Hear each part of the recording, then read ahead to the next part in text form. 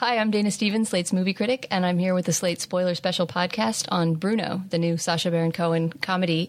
With me from Washington, D.C. Slate Studios is Dan Kois. Hi, Dan. Hey, Dana. Care to identify yourself? I'm a film critic for the Washington Post and a contributing writer to New York Magazine. And you also, I will tell you in secret, or it's not secret anymore, I guess, are my favorite person to spoil movies with. So I'm really glad to be doing Bruno with you. But we didn't see it together, so I really have no idea what you thought of the movie. Do you want to give me your first reaction, then we'll launch into some spoiling? I laughed really hard all the way through, and at the same time thought it was not exactly the movie I expected it to be. How so? Because you also told me that you thought it was a lot like Borat. Did you expect it to sort of deviate from that model more? I think based on everything I had read and heard and maybe hoped, based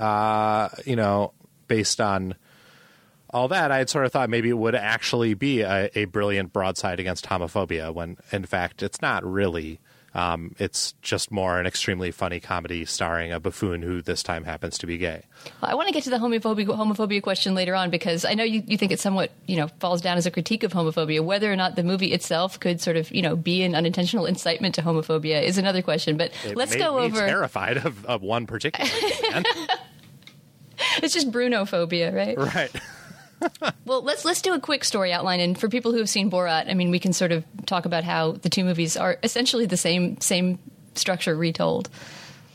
The movie has 4 or 5 writers listed in the story credit, which is hilarious because really they just took the story from Borat and placed it in a different context. But Bruno is the host of an Austrian fashion television show. He is a wildly gay cartoon of a character who, after screwing up his reporting at the Milan fashion shows by wearing a Velcro suit and stumbling onto the catwalk and being thrown out, determines that the way to save his career is to become an uber celebrity, to become the most famous person in the world. And so he sets off on an epic journey around the world, but mostly around America, in an attempt to become that celebrity. He's accompanied by his devoted assistant, Lutz, who worships the ground that Bruno walks on. After a one-night stand in a Kansas City hotel room, they separate with Bruno disparaging Lutz and Lutz walking away in tears. Bruno is lost without his beloved assistant, and of course at the end they are reunited in a very romantic scene that occurs in the middle of a cage match fight in rural Arkansas.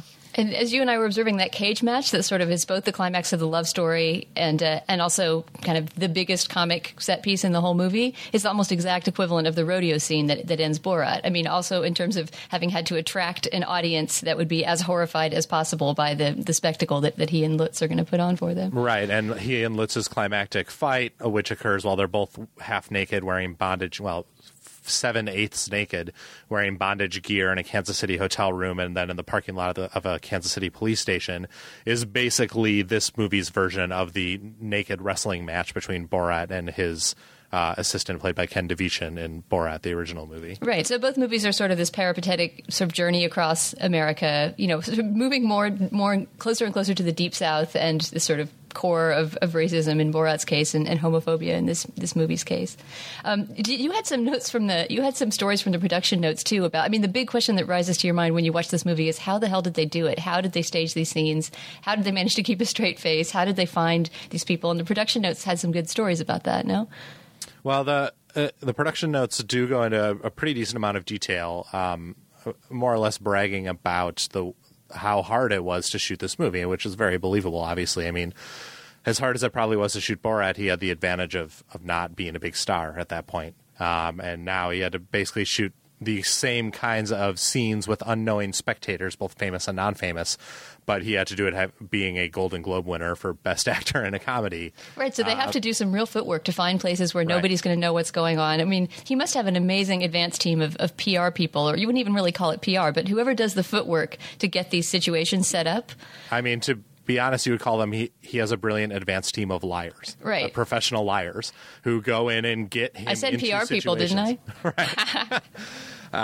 Zing, who to get him into situations with unsuspecting victims essentially of his pranks. Well, like, for example, he goes to Jerusalem at one point, which is a real, I thought, comic high point of the movie. Everything that happens in Jerusalem is just hilarious. And they somehow managed to bring together, I think there's two different sets of representatives of Palestinians and Israelis, right? And they're pretty high up people. One of them's a professor at a university in Israel. One of them's the Palestinian governor of Jerusalem.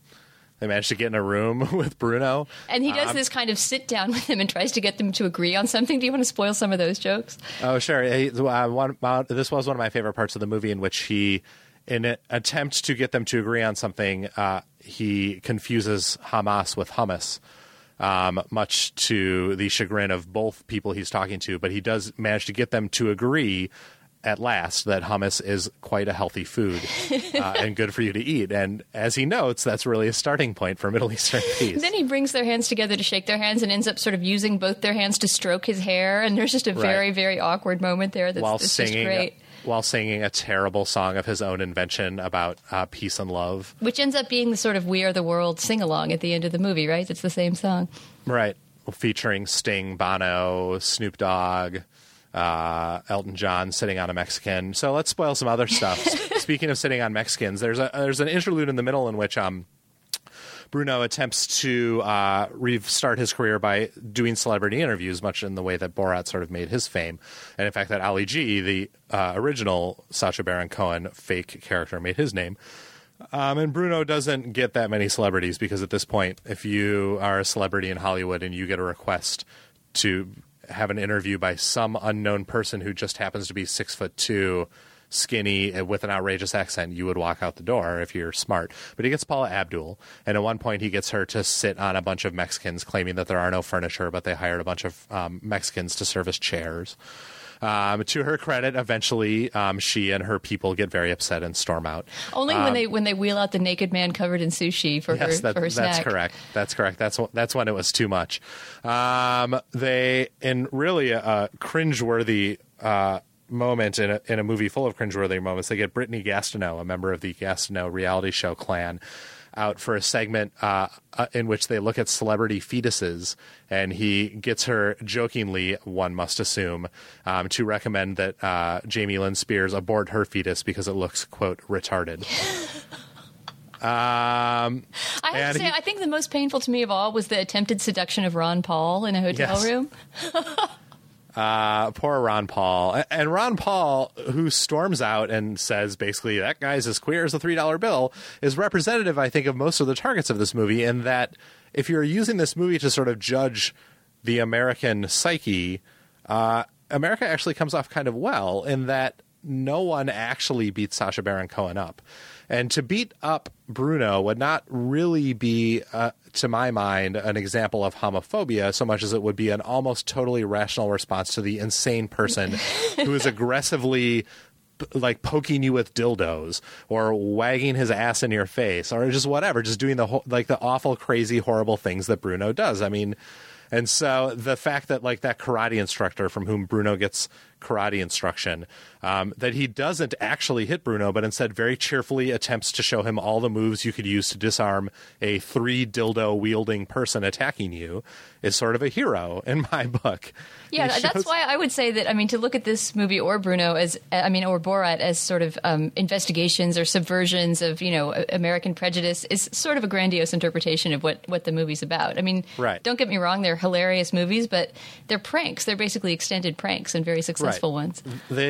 Bruno does not show, except for a few scenes, the America's real response to real gay people. It shows America's response to crazy cartoons who won't leave you alone. And so, I mean, other than that cage match scene, which I think does do an excellent job of exposing how homophobia in a mob setting becomes violent and bizarre. Well, you were saying that they had to reshoot the cage match climactic scene because actual chairs were being picked up and thrown. Right. They were being physically endangered by the audience. Right. So apparently the first time they attempted to shoot that cage match scene, they did not bolt the chairs to the floor, and so everyone had to take off running when many chairs were launched into the cage. But that scene is interesting, and that it really, to my mind, was one of the only moments where the movie did get at something uglier in American culture, at least in one particular part of American culture. It happened in Arkansas. To let listeners know what was going on. It's sort of the climax of the movie, and it's billed for the audience at the cage match as Straight Dave's like man blasting cage match action or something. And Bruno, claiming he's gone straight, wears a mullet and plays a guy named Straight Dave, who introduces this cage match with sort of a lot of anti-gay rhetoric. He shouts, "My asshole's just for shitting," and it cuts to a man in the audience wearing a T-shirt he presumably has been given that actually says, "My asshole's just for shitting." And in the end, he ends up getting in a fight with Lutz, his old assistant, who has returned. And the fight immediately turns into a makeout session with them stripping each other and licking each other and kissing each other. And the audience does go mad. I mean, they go wild. They are furious. They scream no. They do throw one unsecured chair into the crowd. They throw their beers. At one point, it cuts to a guy just weeping in anger and fury at what he's been forced to witness. And that scene, I think maybe because there was a mob there was an entire crowd there, and so they could sort of get over the fact that cameras were watching them and express sort of like pure fear or hatred or anger, got at something a little uglier and different than the rest of the movie got at.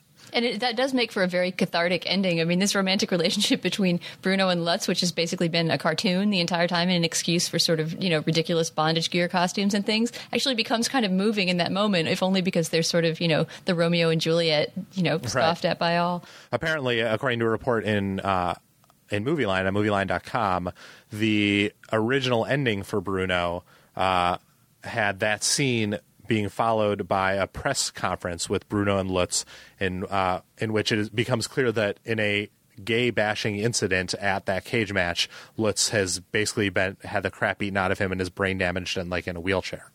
And the original scene was a scene of Bruno tearfully declaring his love for the brain damaged, like drooling Lutz.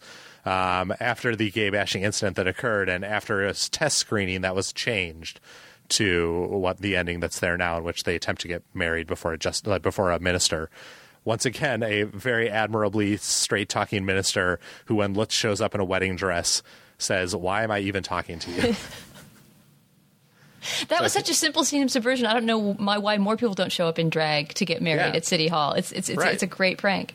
Dan, let's take a quick break here for our Audible recommendation for this spoiler. As regular listeners know, Slate Podcasts have a sponsor now, Audible.com, the leading purveyor of audiobooks on the internet. If you sign up at our page, which is www.audiblepodcast.com/spoiler, then you get a free audiobook with your membership, which you can keep even if you decide not to remain a member, which you will, because it really is a great service that I use all the time. So our recommendation for this week, we racked our brains to try to think of a Bruno-related book. I think actually the perfect book, if it existed, would be some sort of abstract theory of comedy, because I find his comedy so conceptual, and I'd love to just, hear Sacha Baron Cohen reading about his own comedy. But instead we came up with a fashion book for this week, The Devil Wears Prada by Lauren Weisberger, which there's several versions of on Audible, abridged, unabridged. The unabridged version is read by a woman named Laurel Lefko, and that's our recommendation for the week. Although, if a version of Mein Kampf existed read in a lisping Austrian accent, I would recommend that. Wait, that's actually an excellent transition to the next question I was going to ask you, which is, can we talk a little bit about the presence of Hitler in this movie and how Hitler is sort of employed in the service of Sacha Baron Cohen's comedy? Well, as Kazakhstan is portrayed in Borat, as a backwards anti-Semitic wasteland of cousin marrying imbeciles. So Austria is sort of vaguely touched on in this movie as a place where Hitler still is around in memory. Bruno refers to himself at one point as hoping to become the most famous Austrian celebrity since Hitler. And there's also a great scene in a National Guard recruiting station in which attempting to get Bruno to salute the National Guard is frustrated to find that really all he can do is he keeps throwing out Nazi arm salutes over and over and over again. It seems like really the group most likely to be offended by this movie is Austrians, right? I mean, there's some very broad jibes at Austrians. Austrians and Jamie Lynn Spears really are the two groups who should be very, very upset about this movie. One thing that we had talked about a little bit that I'd love to touch on is you talked about Sacha Baron Cohen's theory of comedy, and obviously a lot of it has to do with fearlessness and a willingness to offend. But I was sort of surprised in this movie how many wonderful and very funny scenes occurred because of his willingness to shut up, his willingness to be quiet and let people talk themselves into corners.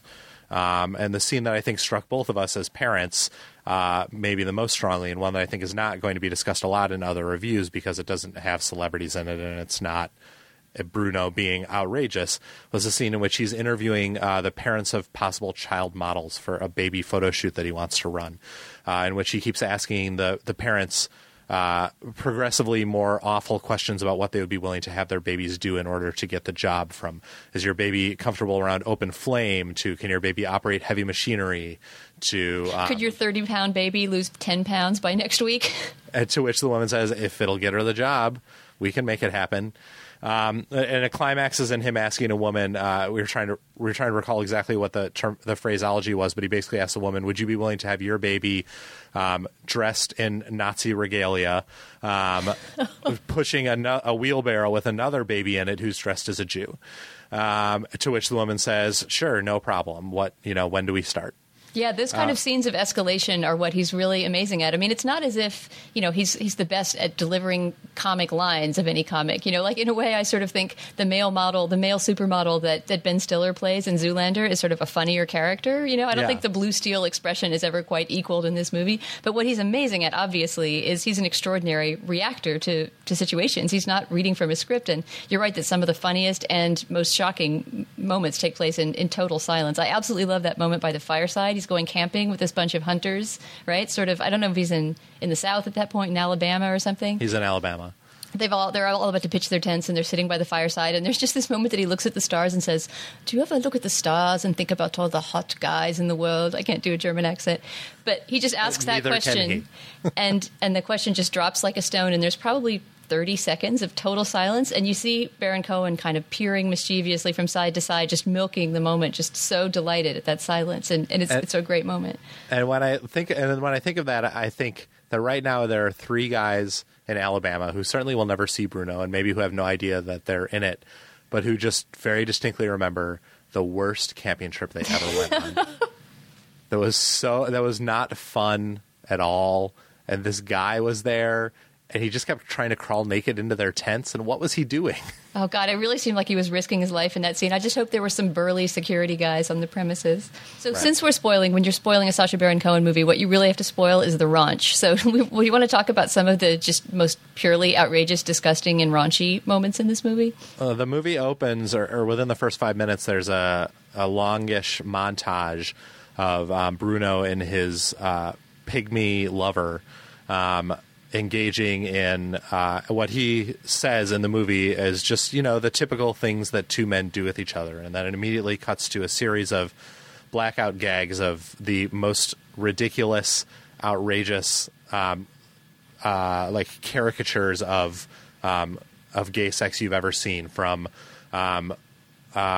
Bruno setting a fire extinguisher off in his lover's butt to really a moment of almost Roadrunner-esque physical comedy in which his lover sits in a wheeled office chair and stretches out along a huge rubber band and then lets himself loose so that he flies naked at rocket speed towards Bruno, who's lying on the bed with his butt upturned.